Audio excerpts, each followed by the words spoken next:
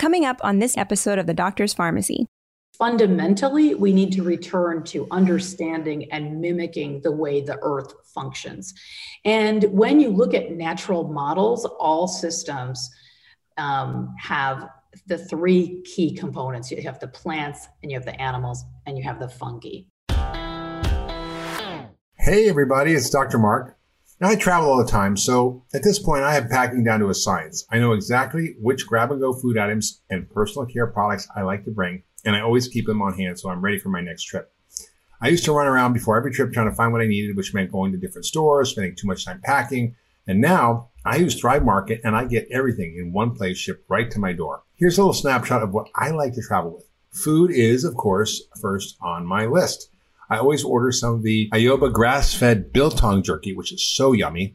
Royal Hawaiian Orchard's organic macadamias, because it's super full of fat and protein, and I love that they make me feel full and easy to carry and don't go bad. And they're also super handy pouches of Thrive Market brand pitted green olives. If I want to splurge and bring a treat, I'll grab some Q chocolate too. And in my toiletry bag, I bring some Schmidt's deodorant, some all-terrain Herbal Armor bug spray, a tin of Raw Elements SPF 30 natural sunscreen, and a bar of Dr. Bronner's peppermint castile soap. Thrive also carries so many other things that makes packing for a trip easier, and I'm sure you'll find your own personal favorites. Thrive has 2 different membership options. I went with a 12-month because it comes down to $5 a month, and I'm constantly ordering stuff. Plus, it's 30 days risk-free. But you can also sign up for a monthly membership. If you join Thrive Market today, you'll get 25% off your first order and a free gift. Just go to thrivemarket.com/Hahn. That's THRIVE market.com/Hahn for 25% off plus a free gift. My main goal with diet is to use food as medicine, but even when we eat super well, most of us are missing out on certain essential nutrients. Our soils have become depleted and our digestive tracts just aren't working so great. They're compromised by stress and toxins, and they just can't absorb nutrients as efficiently as they should. And that's why I always used, and I recommend to my patients, a multivitamin and mineral as nutritional insurance. It covers the basics for all our day-to-day body functions, all the things that we need that our food might be missing. But there are so many products out there I wouldn't go near because they contain artificial fillers or inactive ingredients, and you have to be pretty picky. The one I trust and take myself is Athletic Greens. They use high-quality, highly absorbable forms of vitamins and nutrients from real whole foods. Athletic Greens comes in a powder that tastes great and mixes easily with water or smoothies and specifically supports my gut health, immunity, energy, and recovery. And it's not just vitamins and minerals. It has phytonutrient-rich superfoods and adaptogens and pre- and probiotics and even digestive enzymes. I love that they add the digestive support in their powder since so much of our immune strength and overall wellness starts in the gut. It's really one supplement that covers so many bases, and you'd be hard-pressed to find something else in this comprehensive form in any single other product. I use Athletic Greens in the morning as part of my daily routine, and I love having it with me whenever I travel. I also love that it's diet-friendly, whether you're vegan, paleo, keto, dairy-free, or gluten-free. Right now, Athletic Greens is offering my audience a full year supply of their vitamin D3 K2 liquid formula free with your first purchase. Now, these 2 nutrients are also so vital for a strong immune system and strong bones, and many of us are not getting enough of them. I use the Athletic Greens powder and their D3 K2 formula to make sure I get extra nutrients that complement my diet.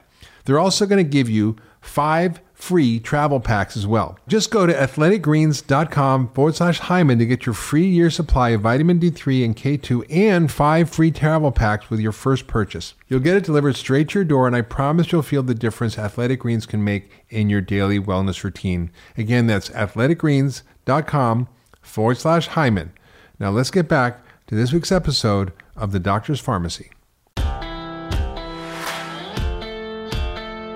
Welcome to The Doctor's Pharmacy. I'm Dr. Hahn, and that is Pharmacy with an F, F-A-R-M-A-C-Y, a place for conversations that matter.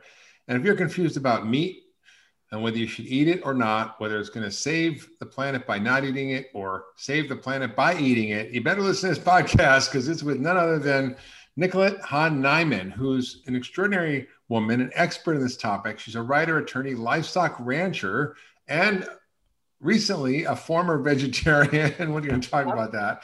Yeah. She's authored a number of books, including Defending Beef. The new edition is coming out and it's available in the summer of 2021. I encourage everybody to get a copy. The full title is Defending Beef, the Ecological and Nutritional Case for Meat. Now, that may be getting some of your hackles up if you're listening and you're vegan, but just listen through the podcast because we're going to explain exactly why that may be the case. She also wrote The Righteous Pork Chop, which is an interesting title, as well as lots of essays for the New York Times, the Wall Street Journal, the LA Times. She's written for the Atlantic, San Francisco Chronicle, the Earth Island Journal, and many others. She's been on the PBS NewsHour, Dr. Oz, and many films and documentaries, including Eating Animals and Sustainable. She was a senior attorney at the environmental organization Waterkeeper, and she focused on agriculture and food production in that aspect, and also worked for the National Wildlife Federation, lives in Northern California with her husband and 2 kids. Bill Niman, who is her husband, is the founder of the natural meat company Niman Ranch and BN Ranch. So these are places you can get basically grass-finished or regenerative meat. So welcome, Nicolette. Thank you. It's a real pleasure to be here, and thanks for that great introduction. Of course. Now, as I've been thinking about meat, I'm talking with some friends. It seems like there's basically 4 camps around meat. There's the ones who say, well, let's just keep scaling meat production for a growing world population, and we're going to find new innovative ways and technologies to make it better and do it right. And that is the conventional meat industry, or otherwise known as CAFOs or feedlots. And there's people arguing for the benefits of that for sure. Then there's the people who are like, no, meat's going to kill us. It's going to kill the planet. Everybody should be off meat, and we should eradicate animal agriculture, period, from the planet. And that's one position. And then another position is we should design lab meat, cell-based meat, stem cell meat, innovators who are trying to create alternatives, maybe insect meat, who knows? Yep. And then there are the regenerators, the ones who believe that we can change the way we're raising animals in order to optimize the health of the planet, the health of the animals, and the health of humans in the process, regenerating human health and ecological health. So those are the 4, I think, buckets that people are playing with around meat. So it's a very complicated topic. We're going to focus today on the regenerative aspect, which is your focus and your expertise. But there's so much conflicting information about meat, whether it's good or bad for us, and whether it's good for our health, the health of the planet. And so tell us, how did beef get to be public enemy number 1 and be perceived as the most environmentally destructive and least healthy food that we can be eating? And how have we got this wrong when it comes to this topic? Yeah, I really think that's true. I think it's kind of been, it's been called the king of meats, especially in the United States. And I think part of that is because it was the most consumed meat in the US for a long time. For decades, it was the number 1 most consumed meat. That's actually chicken now, but, so It's been replaced. But it was for a very long time meat, it was the number 1 meat. So there's that aspect of it. And then there's the fact that beef has always been the most expensive meat. And so, maybe, frog meat or something obscure would be above it. But as far as meats that are commonly available, the beef would be kind of the thing you might just have on Saturday night, the nice steak. When I grew up, in my household, you had a steak on Saturday night, for example. And that was because it was a more expensive piece of meat. And so it was something that you had just once a week. And so it was kind of regarded as, something that was a little bit special. And in around 1970, I think partly because of the fact that it was the most popular meat, and it was also considered kind of almost a little bit of a luxury. But at the same time, these are large animals. And so the individual animals are really, visible on the landscape. And when you look at the individual animal and like how much water it drinks or how much land it, purportedly, takes to raise an individual animal, it just looks like a lot.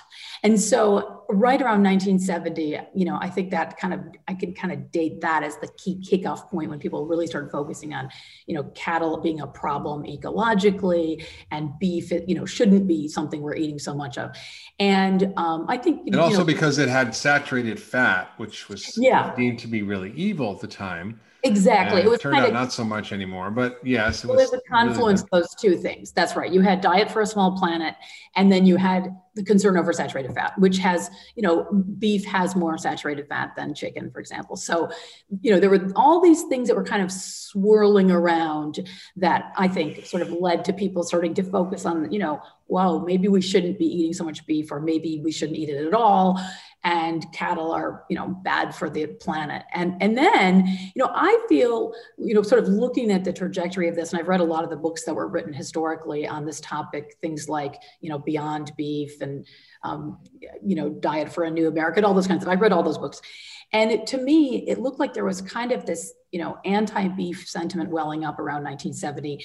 And then actually there was a huge consumption in the rise of, a huge rise in the consumption of beef in the 1970s and 80s. So it kind of like, that also fosters more discussion, more controversy about it. But actually beef consumption started falling pretty dramatically over the last couple of decades. But there was this rise in concern over climate change, which I think is, legitimate. I mean, I am a very, big advocate of the idea that climate change is important and urgent, and we need to address it.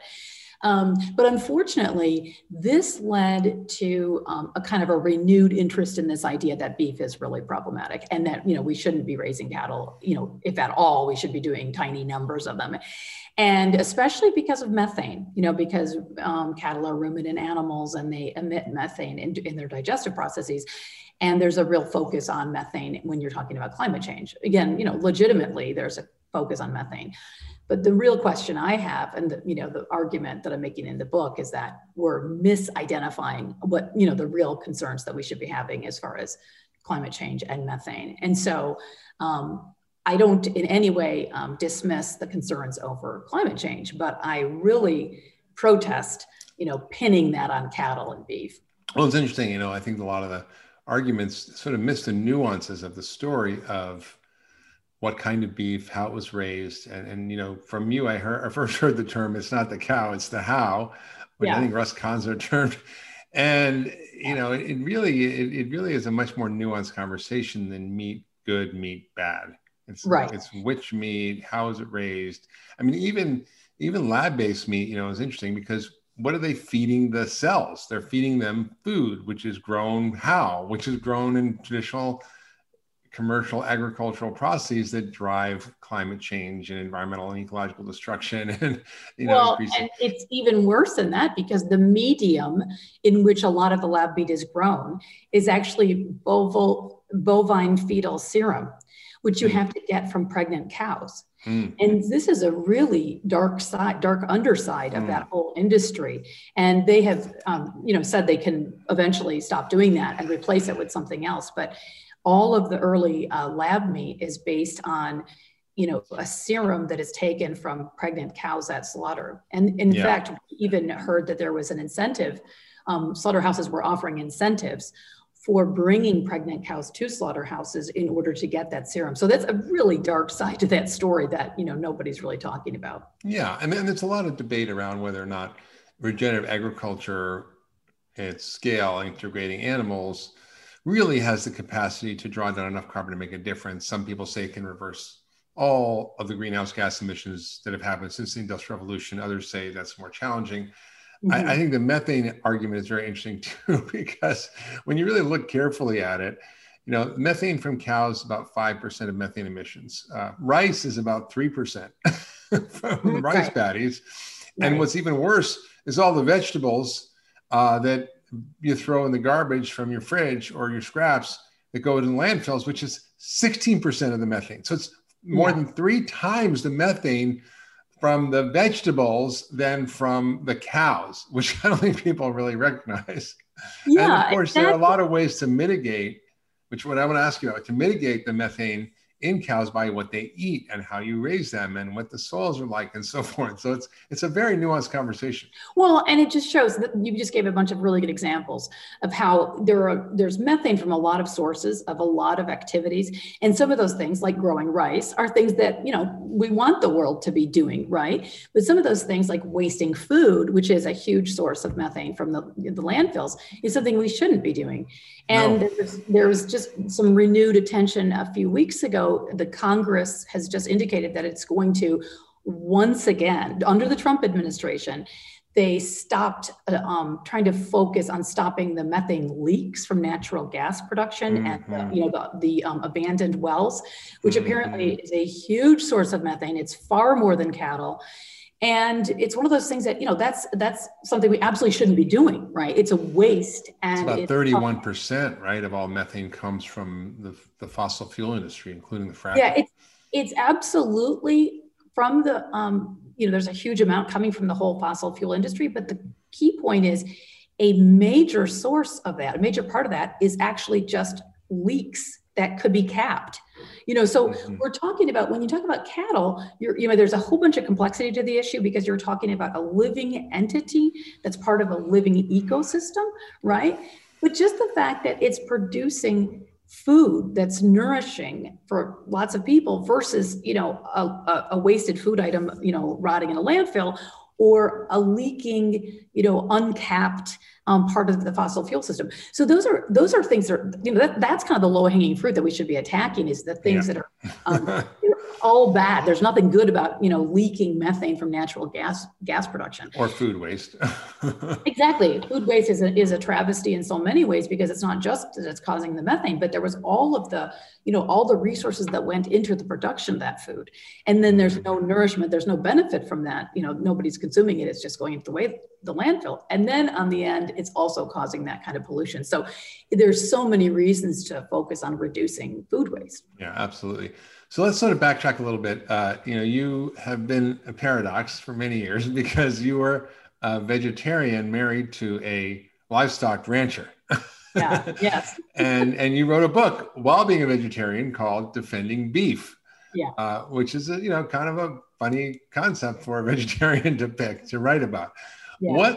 What first prompted you to become a vegetarian, and then why have you changed? Because now you just let me know before we got on the podcast that you started eating meat again, and how has your perspective shifted, and what are the changes you've noticed in yourself? Well, I started becoming a vegetarian when I was a freshman in college, and I had already, been a sort of what I would consider an environmentalist as a kid. I used to get the Ranger Rick magazine from National Wildlife Federation, and I was, I got involved in, sort of high school environmental groups, and then I started in college, and I was a biology major in college and involved in the environmental society there and everything.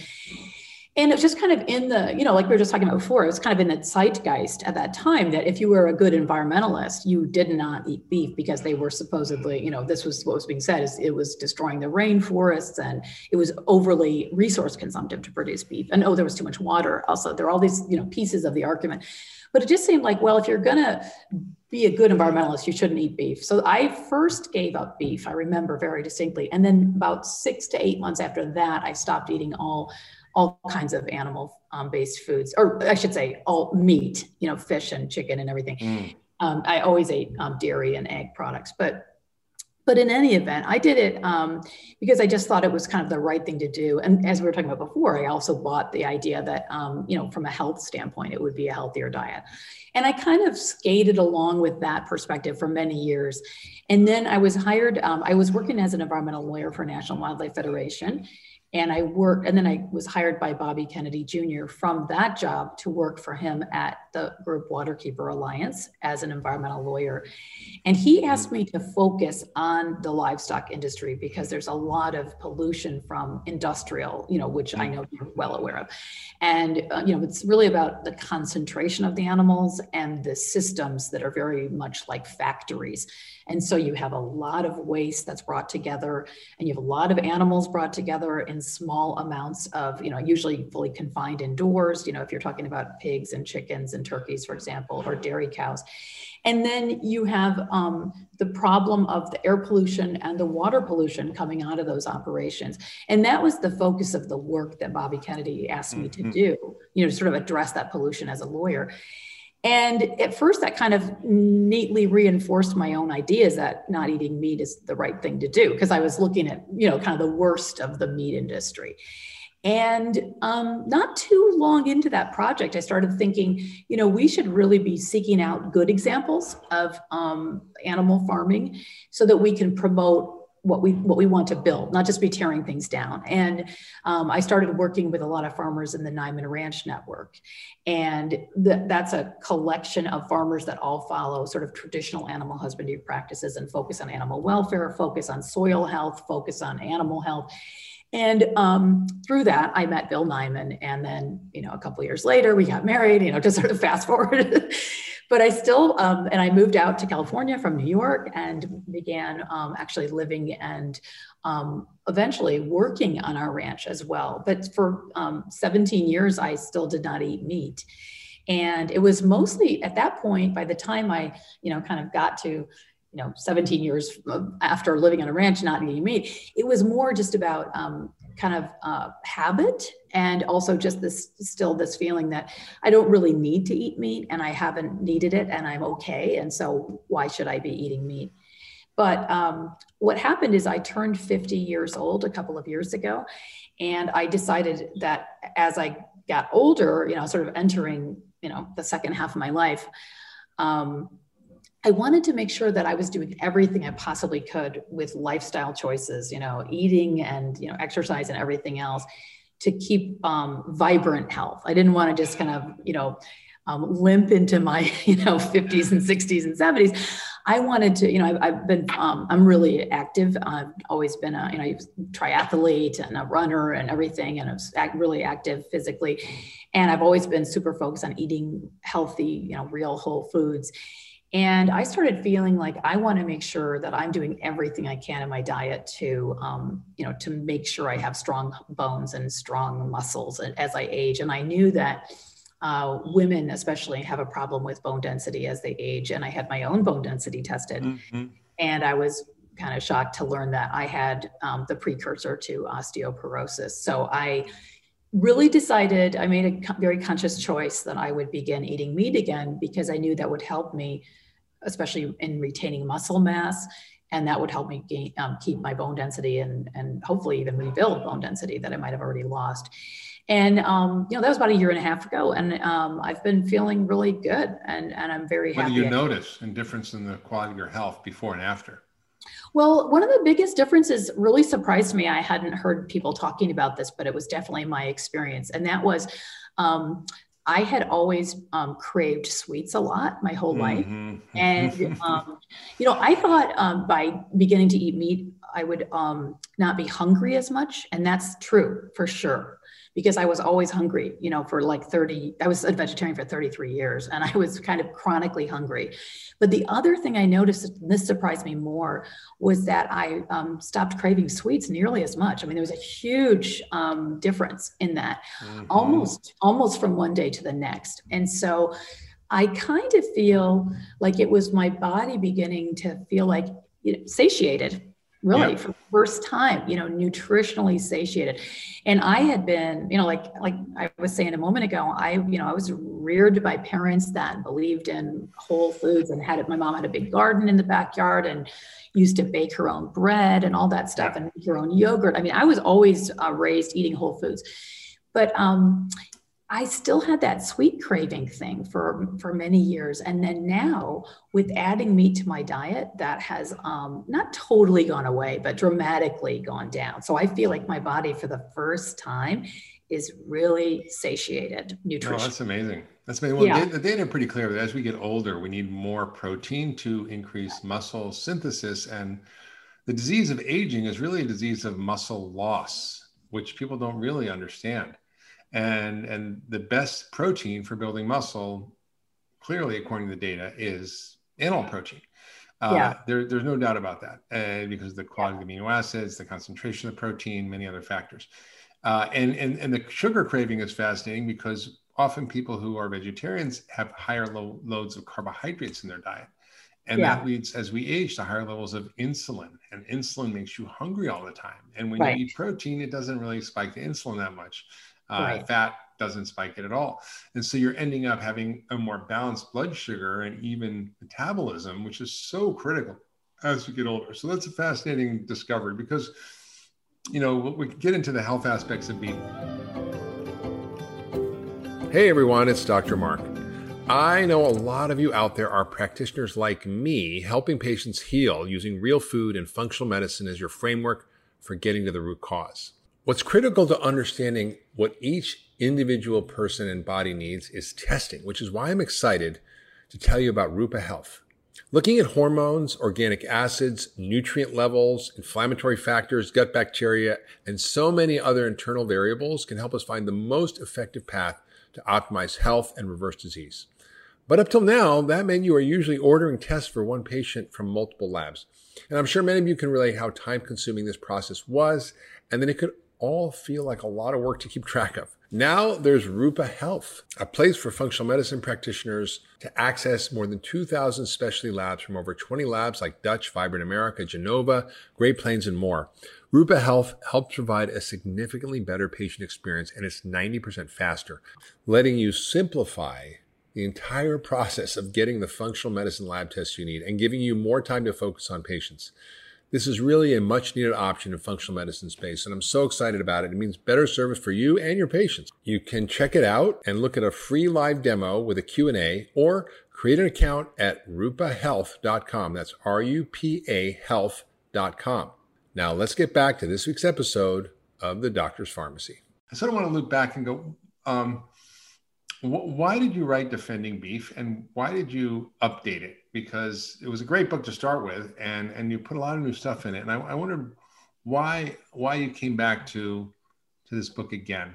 It's such an important moment in history around climate change and our nutritional strategies, in the increasing polarization of views. As I sort of open up the conversation with, you've got the ones who are no meat, yes meat, regenerative meat, lab meat. So it's like we're in this conversation. So what was the thesis of the book that sort of is driving you forward with this discussion? Yeah, well, the first book, as you mentioned in the intro, I wrote a book called Righteous Pork Chop, which was really about, sort of attacking the industrialization of animal-based foods and saying that that's, sort of problematic on so many levels, whether it's, the quality of the food that's produced or the environmental impact and whatever.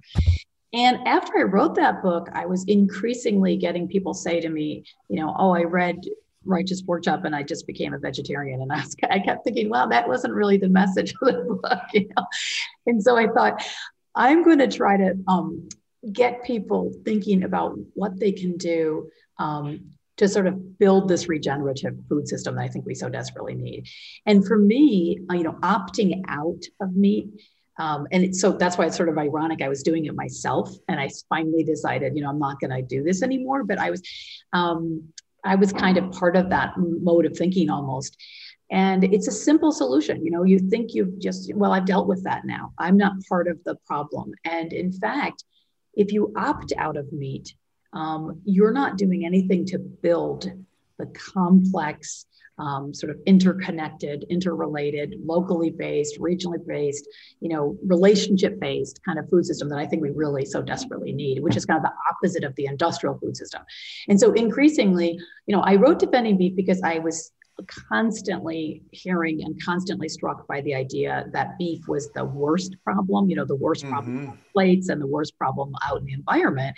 And my own lived experience was showing me just the opposite. I was seeing not just, a lot of really good information about, the wholesomeness of and the high nutrient value of the food, but I was seeing and just learning more and more everywhere I went and everything I read about the importance of raising animals in healthy ecosystems. And essentially you mentioned it's not the cow, it's the how tagline that I have a t-shirt that says that on it. I love wearing it because it's kind of a great conversation starter. Well, I want one. I know, it's such a great t-shirt. It's just boom, boom, Diana Rogers made them. Oh, good. Okay. Right. But I'm sure we can get you one. But it's, the idea is that people have taken this, very complex question and reduced it to this very simple idea, which is beef are bad, cattle are bad. And in fact, the how is the key point. And so what I wanted to do in Defending Beef is show how, actually, I just gave a talk a few days ago to a group of 5th and 6th graders. And I had a little whiteboard and I drew a cow, and then I did very bad artwork, but I drew a cow, and then I drew a car. And I asked them, I said, what is the similarity between these two? And I thought they would never get the answer. And a kid yelled it out right away. He said, they both start with the letter C. And I thought, my God, that's amazing. No adult would have gotten that. And I said, that's exactly the right answer. I said, otherwise, the cow and the cart, there's no similarity. Okay. Yeah. And so I went through this whole big conversation with them about how you have essentially, fossil fuel drawn out of the ground, fossil fuel that was not, environmentally problematic. And then it goes through the car and it's emitted through a tailpipe. Whereas a cow is part of a complex ecosystem, and it has carbon that it's using and that it's releasing, and that it's essentially cycling, and it's essentially old carbon versus new carbon. And you wouldn't believe it. This class was so engaged and so interested, and they just got it. It was a really fun experience to meet with the kids and talk about that. But so basically defending beef was, my answer to this idea that cattle and beef are the problem out there. And, I just take this, I heard an amazing talk a few years ago by the physicist and philosopher Fritjof Capra. And he said, he wrote the Tao of Physics, right? Yeah, right. And he says everything, it's all about systems. He says everything in nature is connected and nothing is linear. And he said only humans create linear machines. So when you look at a car, you can think of the inputs, you can think of the outputs. When you look at a cow, you're talking about something that has all different kinds of relationships and impacts, and all kinds of things affect that animal, and everything. It has many impacts. So when I talk about cattle, for example, I talk about their hooves, and their hooves press the seeds into the ground, which helps germination. They also help press vegetation into the ground, which feeds the soil. Their mouths are doing a clipping and pruning process of vegetation, which also helps the regrowth of the plant, but it also helps the diversity of the vegetation that's growing there, because the plant is no longer shading other things that are trying to sprout. And then you, of course, have the impact of the urine and the manure coming out of the animal. And that helps the soil to, of course, it adds nutrients, but a lot more than that. And water, essentially, through both the urine and the feces. But most importantly, the biology of the manure is actually helping to trigger the biology of the soil. And this is the key to the grazing animal, is it has all of these impacts that are helping the ecosystem have a healthier function, and especially starting with that soil biology. And that leads, when you have healthier soil biology, I know you have talked about this many times on your podcast before, so your listeners probably have heard a lot about this already. Yeah, but maybe they're sick of it, but can't keep talking about it. It's such an important topic. You just gotta keep going there, because this really is the key. I mean, it's funny because soil is the foundation, literally, of the food system. And it is also sort of the foundation of sustainability for the planet. And, you'd mentioned before about, there are all these figures about how much carbon can be sequestered in the soil. And I think, we don't need to worry about whether or not this can fully sequester all of the carbon that needs to be sequestered to stop global warming. When you talk about carbon in soil, you're actually talking about the life of the soil. And historically, there was a lot more carbon in the soil than there is now, a great deal more. We've lost a huge portion of it. And much of that carbon that we've lost is in the atmosphere and contributing to global warming. So when you're talking about reintroducing and resequestering the carbon into the soil, you're both talking about pulling carbon out of the atmosphere where it doesn't belong, and you're talking about putting it back into the soil where it does belong, which enhances the life of the soil.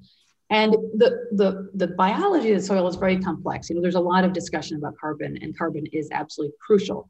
But a lot of it is about the microorganisms. Yeah. And it's not like your microbiome, except for the soil.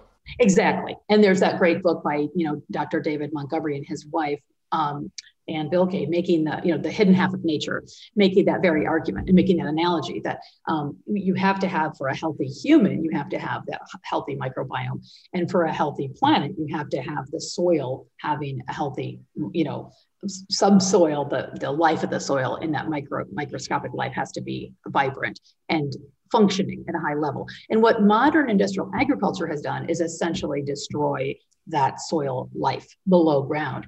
And the goal of regenerative agriculture, and cattle are a really important part of this, is to reintroduce that life, to revitalize that life of the soil. And it's all about, and that means more water in the soil, and that means more vegetation can grow, and more diverse vegetation grows, and that means more above ground life, more diverse and more plentiful insects, and everything from earthworms to beetles. And then you have the more diverse vegetation you have, and the more diverse insect life you have, the more diverse, larger species you have. And so it's kind of an upward cascade. So what would you say to those people who say, well, that sounds good, but at the end of the day, if you grow vegetables, you're going to be better off. And then you don't really need animals to be part of a regenerative system. Maybe we can introduce a few more bison in Montana, and that'll help. But they can migrate, do their thing. But we really should not have animals. And I've talked to people who are I thought are quote experts or billing themselves as experts in this space, who are saying no, animals do not need to be part of a regenerative agriculture system. What would you say to those people? Mm-hmm. Well, I would. First of all, I think Sir Albert Howard said it so well when he said, essentially, there is no system in nature that doesn't have animals. And I think the solution, you mentioned technology at the beginning, and there are lots of people who are looking to technology to solve climate change and to solve, human health problems, and to solve diet, sort of like our diet and health and farming connection. And I don't discount the value of technological contributions, but to me, fundamentally, we need to return to understanding and mimicking the way the earth functions.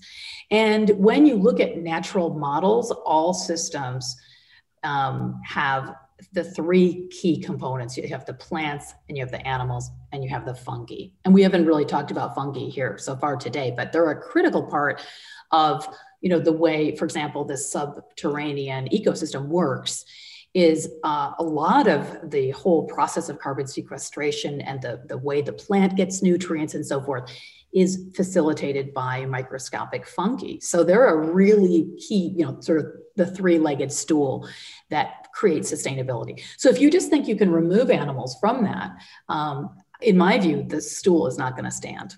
Yeah. I think that's right. I think that, like you said before, they contribute to the fertilization of the soil, the urine and the manure. They dig it up with their hooves, and even the saliva from the mouths of the ruminants actually stimulates plant growth. So if they graze down a little bit, that saliva makes the plants grow even more, which even sequesters more carbon. It's so powerful. What's really important for people to understand is that soil is alive, and most of the plants we grow now are in dead soil. Yeah. And even vegetables. So what's fascinating is that even our vegetable quality has gone way down. Our meat quality has gone way down. And we're not growing foods in a way that actually produces the most nutrient dense food. So even if you're eating broccoli or kale or whatever you think you're doing good for your body, it depends how it's grown. Because if it's grown even in an organic setting, it still may not be that great for you, because a lot of organic farmers use industrial organic, and they're tilling and they're using. And by the way, my favorite story is, and I love your comment on this, is that, if you eat a regenerative raised grass-fed beef, the cow's a vegan. Okay. Mm-hmm.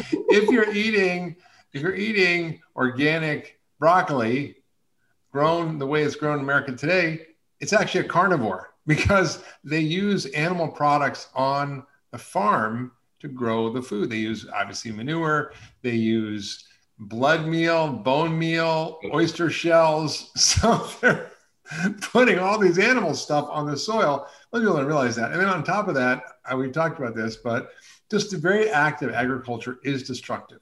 Except regenerative agriculture is less destructive because it restores ecosystems. But if you're clearing fields, if you're plowing, if you're disturbing natural habitats, you're killing the rodents and the rabbits and the birds. I mean, 50% of bird species have been decimated because of our modern agriculture, not to mention the bazillions, literally, I don't even know if there's a number to count the number of organisms and fungi in the soil, which are so critical to life. And they're critical for a lot of reasons. And from a health perspective, this is the one that I've learned that's most fascinating to me, because I'm always interested as a doctor in how do I create health for my patients? And one of the most important and undiscovered and unreally looked at aspects of our nutrition are the phytochemicals in food, right, which are these things we've all heard about, but don't really think about much, which are, let's say, the colorful blueberries. Why are they healthy? Because they have proanthocyanidins. Or green tea. Why is that good for you? Because it has catechins and so forth. So why is red wine good for you? Well, it has resveratrol. These are all polyphenols, antioxidant compounds, and phytochemical compounds that determine our health. And when you have a depleted soil, the bugs are missing. The bugs are required to extract nutrients to get to the plants. And then the plants, because they can't get them, are less nutritious. So even if you're eating broccoli today, it's 50% less nutritious than it was 50 years ago. That's a problem. So it's not just about animals or plants. It's like what plants? It's not the broccoli. It's the whatever the cow kind of the broccoli. Is a good way to say that, but it's so important. I think what you just were talking about is a perfect illustration of how it isn't about meat versus no meat. It's about what kind of a system do we have? Do we have an industrial system, which is reducing everything into simplistic components and trying to function like a factory? Or do we have complex ecosystems producing our food? And it's very clear that from a planetary health standpoint and a dietary health standpoint, we need to create ecosystems. And when you're focusing on that, it's very clear as well that animals are essential. So to me, I'm trying to move people a little bit away from that, that sort of dualistic view. Yeah, and I think, the idea that we can avoid killing or dying or death as we eat is just, it's not actually true. I mean, 7 billion animals a year are killed just through agriculture. Even, if you're killing bacteria in the soil or you're killing earthworms, Fred Provenza, who I know I love him. He said the world is a big restaurant consuming itself. We become food for the animals and the plants, and they become food for us. It's this beautiful ecological cycle, and it does involve death. I mean, it's just part of the cycle of ecosystems. And I think we kind of miss that. And Mark, I had an interesting moment several years ago when I was still a vegetarian, when that really came home to me, because I was working in my garden. I have a pretty large garden and I have a little orchard that we just use for our own consumption. But I was clearing the garden, sort of at the beginning of the season when I was going to be planting a lot of things. And it was really overgrown. And so it was full of all kinds of spiders and insects and, worms and snails and tons of different kinds of plants, and some little fungi were growing in there. And I was just ripping that all away in order to plant what I wanted, the one plant. And I was like, wow, I was like causing Armageddon for this whole tiny ecosystem, right? In order to put my, my one seed that I wanted to put in there. And that just really struck me like, my God, there is no such thing as food production that doesn't cause, death and destruction to some organisms. So I think what we're, Gabe Brown, who I'm sure you're also familiar with, is, this wonderful farmer in North Dakota. And he says all kinds of. He's been on the podcast too. Yeah, I think he's just amazing. And I love his book, Dirt to Soil. And one of the things that he kept emphasizing in that book, Dirt to Soil, and also when I've met him in person, he says, what I realized when I moved from conventional farming, I was waking up every day thinking, what should I kill today? What plant do I need to kill? What weed do I need to kill? What insect do I need to kill? And then he moved to regenerative complex farming. It's all about life. Yeah. He thinks of himself now as fostering life versus trying to kill all these things that were in the way of the one crop that he was trying to produce before. So it's a really big shift in regenerative food production. You're moving towards life. And that's why there's kind of that irony that people think that, if you're eating animals, you're causing death. I think of it very differently. Yeah, that's an interesting perspective. So, that's the beauty of regenerative agriculture. It regenerates ecosystems, regenerates all the life in the soil, the insect community, bird communities, natural mammal communities that live in the area, whole watersheds and ecosystems totally transform in the Carbon Project, and Marin shows this. And there's just so many examples of how this happens. And the same thing happened, for example, in Yellowstone. When they reintroduced wolves into Yellowstone, everything changed in the entire ecosystem to make it healthier. So when you actually have a robust ecosystem, that's what we need to be focused on. It's not what we're doing in farming or in health today. In fact, that's what functional medicine is. It's an ecosystem approach to health. because the body is an ecosystem, and we're connected to the ecosystem of the earth and the plants and the animals.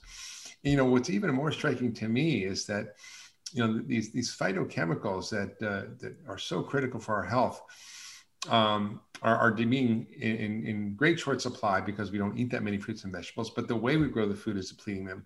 And the work of Fred Provenza and Stephen Van Vliet at Duke, you're aware of, I'm sure, is showing that there's this new discovery of phytochemicals in meat.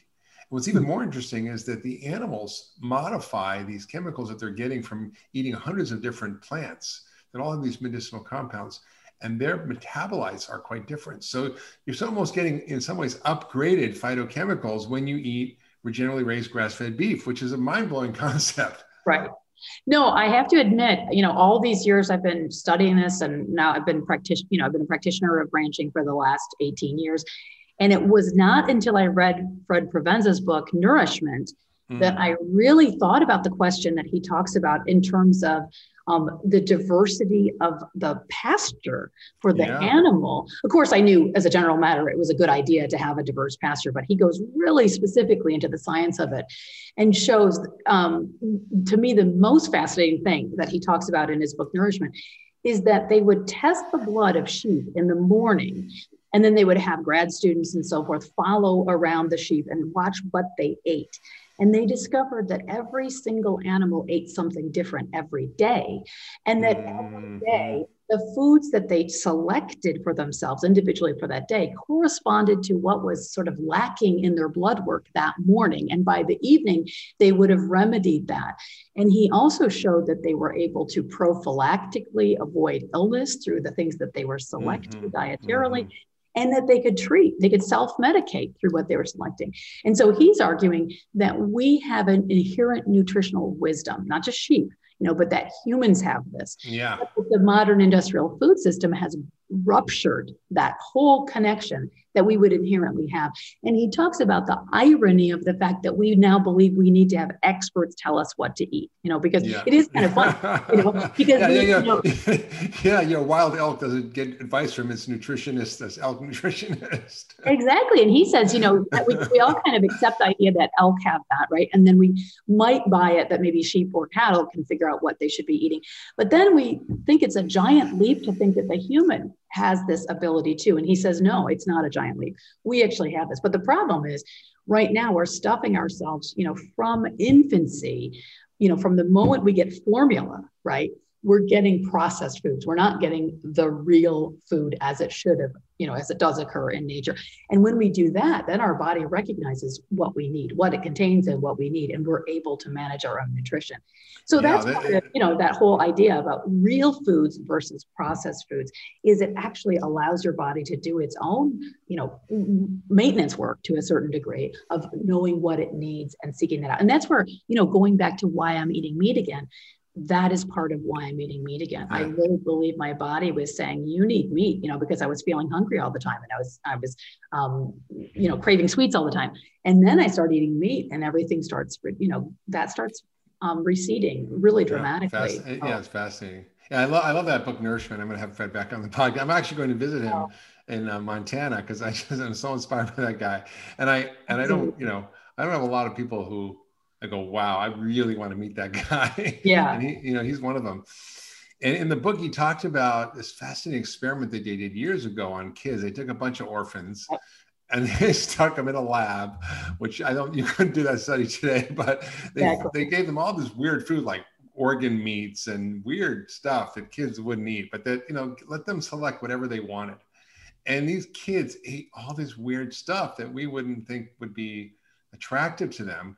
But because they hadn't been enculturated with what to eat and not to eat, they naturally sought out those foods which were most nutrient dense, which provided the right building blocks for them to build their robust health. And it turned out after a long period of time, these kids were eating like weird organ meats and all this stuff, they actually were in more robust health than all the other kids. It was fascinating. And also, what's fascinating about the experiment as well, and I agree with you, it's not something that could be done now, so it's, a historical anomaly, but I think it's called Clara's Kids because the researcher was named Clara. But he says similar to the ruminant animals that he studied, they did not choose the same thing day after day. They would choose different foods. And so they were naturally balancing out their own nutritional needs. And that's where it's really fascinating, because we keep thinking we have to follow a food pyramid or a My Plate or something. Somebody has to tell us how to get our nutrition. And that experiment really helps make the case that we ourselves have the ability, if we're actually exposing ourselves to real whole foods, right? And we're allowing our bodies to use their nutritional wisdom.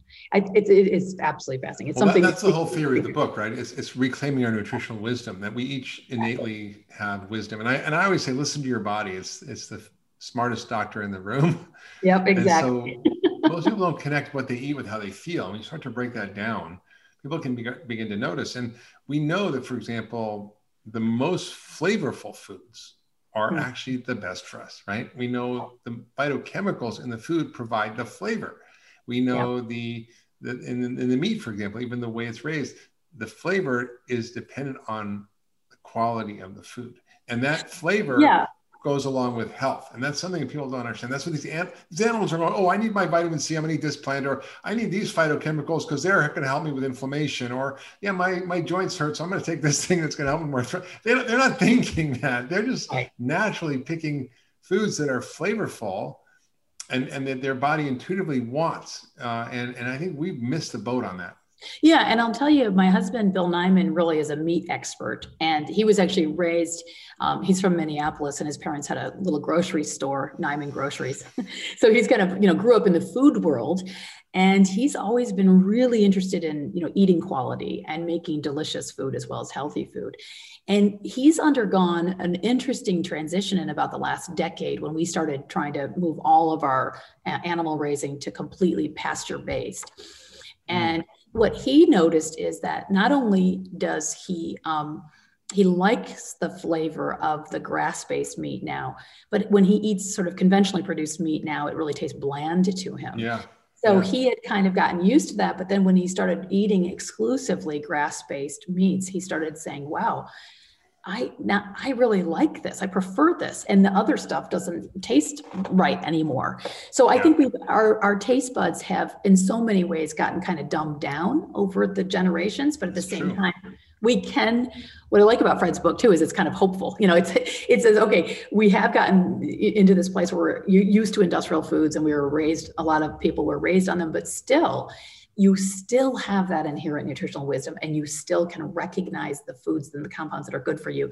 And those taste good, like ripe fruit tastes good. And, meat that is raised on grass tastes good, because it has those nutritional things that our body says, oh, wow, this is good for me. I like this. And it's kind of a natural process. Yeah. I just sort of had to review a book. It was coming out, I think, in the fall, called Eat Like a Human.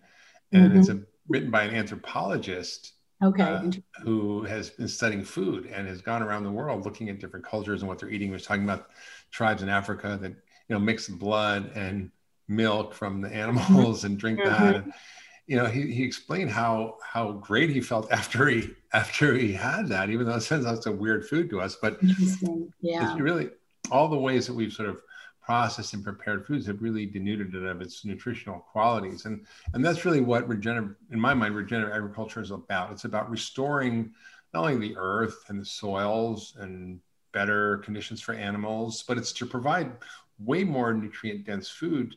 As a doctor, that's what I care about, is why are my patients sick? They're sick because they're eating the food they're eating predominantly.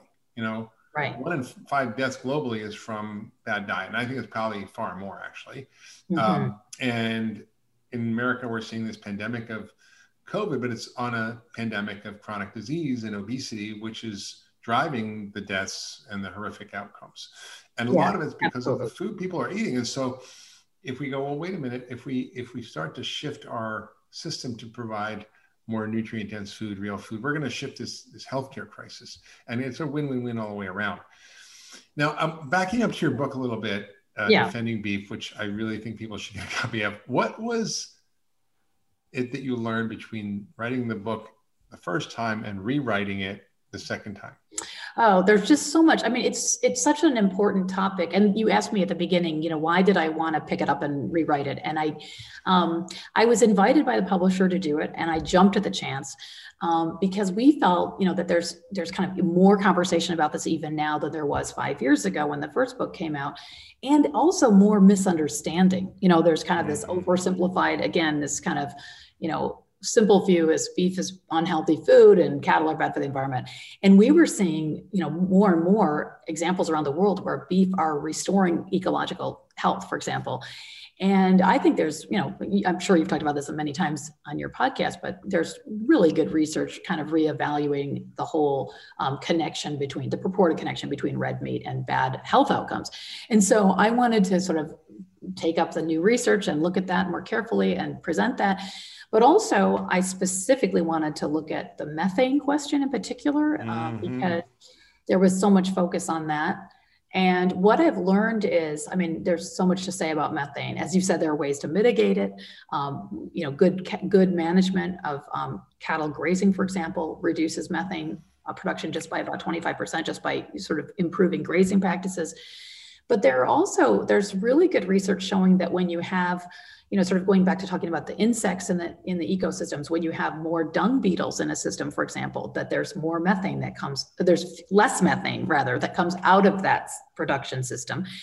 And really importantly, the whole science of it, the way it's calculated. I don't want to be reincarnated as a dung beetle. That doesn't sound like fun to me. Hey, they're pretty cool. I mean, they are actually, they're I heard somewhere, I don't know if it's true, but I heard somewhere that scarab beetles in ancient Egypt, all those scarab beetles that are holding up the sun, that's actually a dung beetle holding up a piece of dung. I don't know if it's true or not. Wow.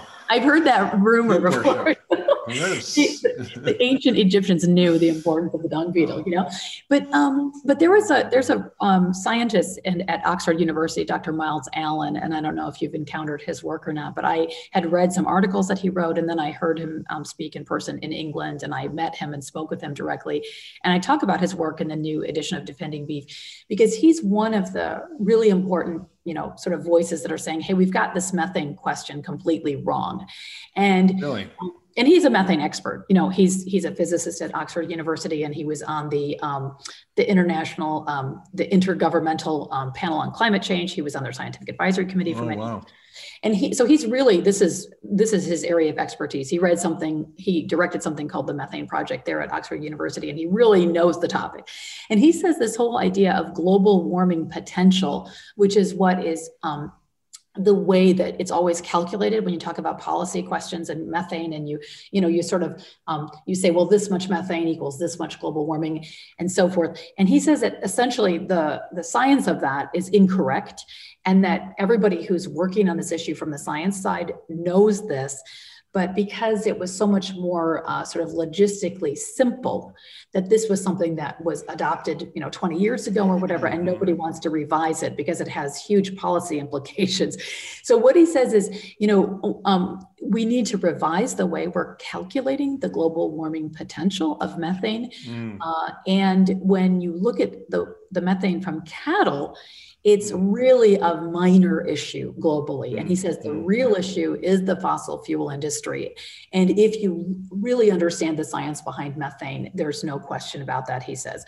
And he says, in fact, that, if we essentially keep this number of cattle on the globe static, if we're not increasing the global number of cattle, then it doesn't contribute to global warming at all, because of the way the science actually works on this. And in the United States, we're actually reducing the number of cattle. And I talk about that in the book in a lot of detail. We've been reducing the total number of large ruminant animals on farms for a long time in the United States.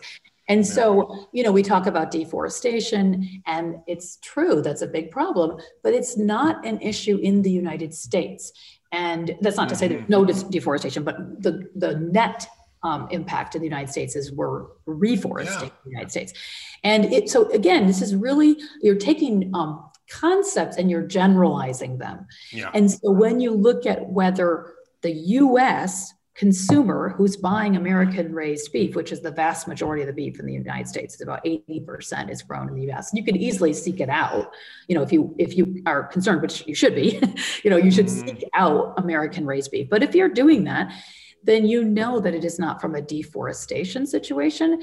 And you also know that the total herd size in the United States, the herd of the United States, the cattle herd of the United States is not collectively contributing to the global methane problem. And in fact, there's another professor at Cornell, Dr. Robert Howarth, who heads the methane project at Cornell University. And he's done a ton of work showing that fracking is really the real problem in the United States when it comes to methane. So it's kind of it's not that methane shouldn't be discussed at all when you talk about cattle. They do emit methane. And there are lots of good ways to mitigate that from a management and an ecosystem perspective. But it's really not the giant issue that people have I think you're right. led us to believe. I mean, it's my understanding that, 12,000 years ago, the amount of methane in the atmosphere was the same as it is today. We had a lot more. And the ruminants. We had a lot more ruminants, right? Yeah, there were more ruminants, wild ruminants, than there are domesticated ruminants today. Buffalo, elk, deer, antelope, caribou. All those are producing methane, and it's about the same. It's a short-lived greenhouse gas, not like carbon, which stays there forever. Right. And it seems like there's a lot of ways to mitigate it by, for example, what the cows eat. If they're foraging on plants, for example, with high tannin levels, and it's important that it shouldn't be called grass-fed beef. It should be called grasses-fed beef or something. Right. Because they need a lot of different plants with different properties. And the tannins, for example, in some of the plants reduce methane, or if they're fed seaweed, they reduce methane, or if they have a real regenerative system, that there are organisms within the soil, the methanotropes, that actually suck methane out of the atmosphere. So when you put all that together and you say, well, how does that compare to, let's say fracking? Well, that's 3 times as much methane is produced from that as it is from animal agriculture. And on top of that, you've got nitrogen fertilizers, which are deriving the fertilizer from an energy intensive process that requires natural gas, which is about 1 to 2% of the natural gas use in the world globally, of global energy use, is for making fertilizer, which is the nitrogen. But what that does is it gets turned into nitrous oxide, which is 300 times more potent a greenhouse gas than carbon dioxide.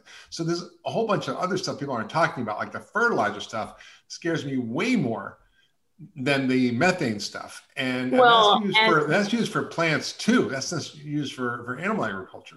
And there's some very interesting research as well that shows that essentially when you put the commercial chemical fertilizer on plants, that they begin essentially getting lazy and they no longer engage in those subterranean microscopic exchanges that they normally would with the soil.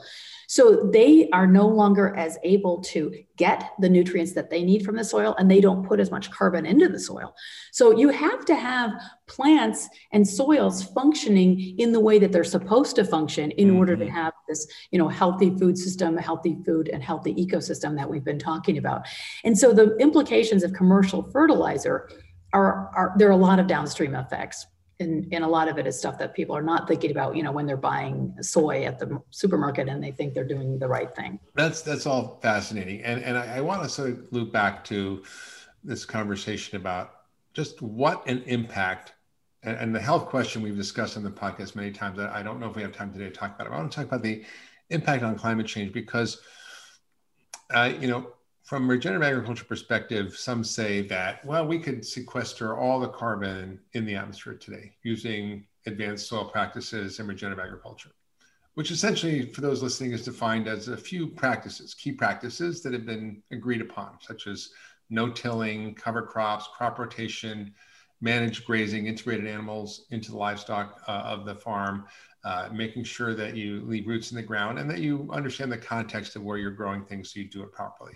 That's what we mean by regenerative agriculture. And there's a lot of ways to do it. And some of the ways that work the best, like silvopasture, which is where you actually grow trees and then you put animals in the trees to eat what the trees are, dropping down. That actually probably is one of the better ways to restore soil. We're not even talking about that. So when you look at those practices, some say, well, we could literally reverse climate change 100%. And others say, no, not so much. And people talk about soil carbon sequestration. It's complicated because there's soil in North Dakota, there's soil in North Korea, there's soil in Chile, there's soil in Arizona. It's like, and they're all different, and the contexts are different, the climates are different, the ability to sequester soil is different, and then there's the questions of how do we even measure the effect, and there's a lot of controversy about that. So we really haven't gotten all the nuanced pieces together in my mind. I just wonder if you have a perspective, if you were a policymaker and you were in DC and you were like, look, we really want to support regenerative agriculture. We don't really know what works best or how to measure it to define success. What would be your advice? Yeah, well, I think you can't you can't pin all your hopes for climate change, mitigation and improving that situation on agriculture, but it is a very important piece of it. And so for me, the debate over whether it can fully mitigate climate change or not is not that important. It's really about moving it forward in the right direction. And I'm very happy that, the Biden administration is focusing on soil health and the biology of soil and incentivizing, carbon to go back into the soil, because it's absolutely the right thing to do. And I think I think he was the first president to say cover crops in a speech. Yeah. Well, I remember, when your friend Tim Ryan was running for, a while back, in the primaries, he was doing such an amazing job talking about regenerative agriculture and regenerative food systems and everything. And that was extremely exciting. But I was thrilled that some of that stuff got adopted, by the Biden people. And so I think he's doing, a lot of really good things with focusing on soil health. And, this idea that regenerative agriculture is mainstream. And, Secretary Vilsack of, the agriculture secretary now was Obama's Secretary of Agriculture, but it was a completely different time then. And nobody was talking about regenerative agriculture. And so he wasn't, right? But he's, he's moved along, and I'm thrilled that he's talking about organic agriculture more, and he's talking about the importance of smaller scale farming, and he's talking about, soil health and soil carbon and that sort of thing. So I'm hopeful that some good things will come of that. But, to me, it's a piece of what needs to be done. I think it's really important to always remember that, the main problem with climate change is from fossil fuels, and that we need to see major policy changes in order to really address that. Things like, for example, fuel efficiency standards in cars, and improving the number of electric vehicles that we're having in the United States, and just shifting towards renewable fuels. And that's happening too. So I think those are all really good. Those are really good signs. And I think, each of us can sort of look at our individual footprints and, try to make sure we're doing everything we can. But ultimately, the most important thing from a climate change perspective is that the governments of all of our countries are doing the right thing, because we need big things to happen on the policy level, and especially with respect to fossil fuels. And so we as citizens need to ensure that that's happening. But our own diets are not going to resolve climate change. And so I think, focusing on them for our personal health and to support regenerative agriculture is really important. But I do not look at it as the solution for climate change. It's interesting because, if you look at Project Drawdown and looked at 80 of the top global solutions for mitigating or reducing or drawing down carbon, and food and agriculture were the collective #1 solution, not fossil fuels. Yeah, no, I know. I cite that in my book, actually. Yeah, I remember that. Mm-hmm. And depending on how you slice and dice it, when you look end to end at the food system, deforestation, soil erosion, factory farming of animals, the transport, refrigeration, food waste, all of that, when you add it all together, it's estimated to be between 40 to 50% of all greenhouse gas emissions, which is actually more than the fossil fuel industry. So I agree with you. We need to dramatically reduce fossil fuel emissions or eliminate them. But we also need a system of actually mitigating or drawing down carbon, because just stopping emitting won't solve the problem if we stop now. We've got to be the other piece of it. I think this goes back to the idea of complex solutions for complex problems. And we have to come at not just, climate change, but all of these, sort of the implications of the way we're living in an industrialized world today, which I think are, I'm always interested in these kind of more obscure questions like lighting, like the fact that so many people are living under, fluorescent lights and all kinds of other weird lights that clearly can have human health effects, and how much time we're looking at, computer screens late at night. It's affecting our sleep. I mean, I think all of this is it's a facet of, and I have 2 young sons, and they want to, be on the, iPad all the time playing video games, which they were basically never allowed to do at all until this darn, pandemic made, their schooling be on Zoom, right? Yeah. And so, it's like all of this stuff is sort of modern living collectively. Yeah. Right. Yeah. And so for me, it's about how are we living as humans, and sort of, and talking again about Fred Provenza's book, he kind of gives this beautiful, huge vision at the end of his book of sort of like, okay, we need to sort of reclaim our humanity and our connection with the earth. And I think that's a lot of what regenerative food is all about. Yeah. It's about farming systems that make us healthy people as individuals that are eating it. And also those that are practitioners are helping to rebuild this broken earth that we have really damaged so much with industrial food production and all the other industrial systems. And so I, in my own life, I try to, not just eat healthy food, but I also try to be outside a lot, exercise a lot, breathe fresh air, get my kids out all the time. I really limit their screen time. I encourage lots of physical movement and working physically, all the stuff that I think really builds healthy bodies, the things that our bodies were evolved to do. And so many modern humans are not doing them anymore. And I think that has a lot. It's not just about the food. I think it's that whole way of living that's leading to this very widespread, illness or unhealthfulness as we age. Yeah, I think that's absolutely right. I mean, we have to reclaim our relationship to the natural world and our place in it as part of the ecosystem. We're not separate from it. And exactly. I think that's really the change that has to happen. And, Fred, in his book, Nourishment, blew my mind talking about the 20 senses that plants have and the way they communicate with each other, the way they communicate with other plants. I mean, it's just fascinating the way they communicate with microbes. We're barely beginning to understand these deep ecological relationships. And essentially that's what you're talking about, is how do we restore an ecological way of living that creates more balance and will solve a lot of our global problems. So Nicolette, thank you so much for being on the Doctor's Pharmacy. Again, everybody should get a copy of the new edition of Defending Beef, which is a powerful case for understanding the role of meat in our life. And the title is Defending Beef, the Ecological and Nutritional Case for Meat. And no one will be disappointed by that book. I can't wait to get my new copy. And I hope you all enjoyed this podcast. If you have anybody who's concerned or confused about meat, share this podcast with them on your social media. Subscribe wherever you get your podcasts. Leave a comment. We'd love to hear from you. And we will see you next week on the Doctor's Pharmacy.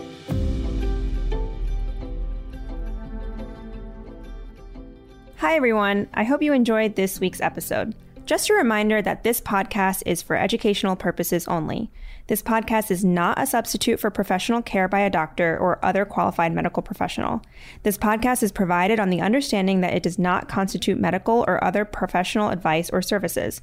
If you're looking for help in your journey, seek out a qualified medical practitioner. If you're looking for a functional medicine practitioner, you can visit ifm.org and search their Find a Practitioner database. It's important that you have someone in your corner who's trained, who's a licensed healthcare practitioner, and can help you make changes, especially when it comes to your health.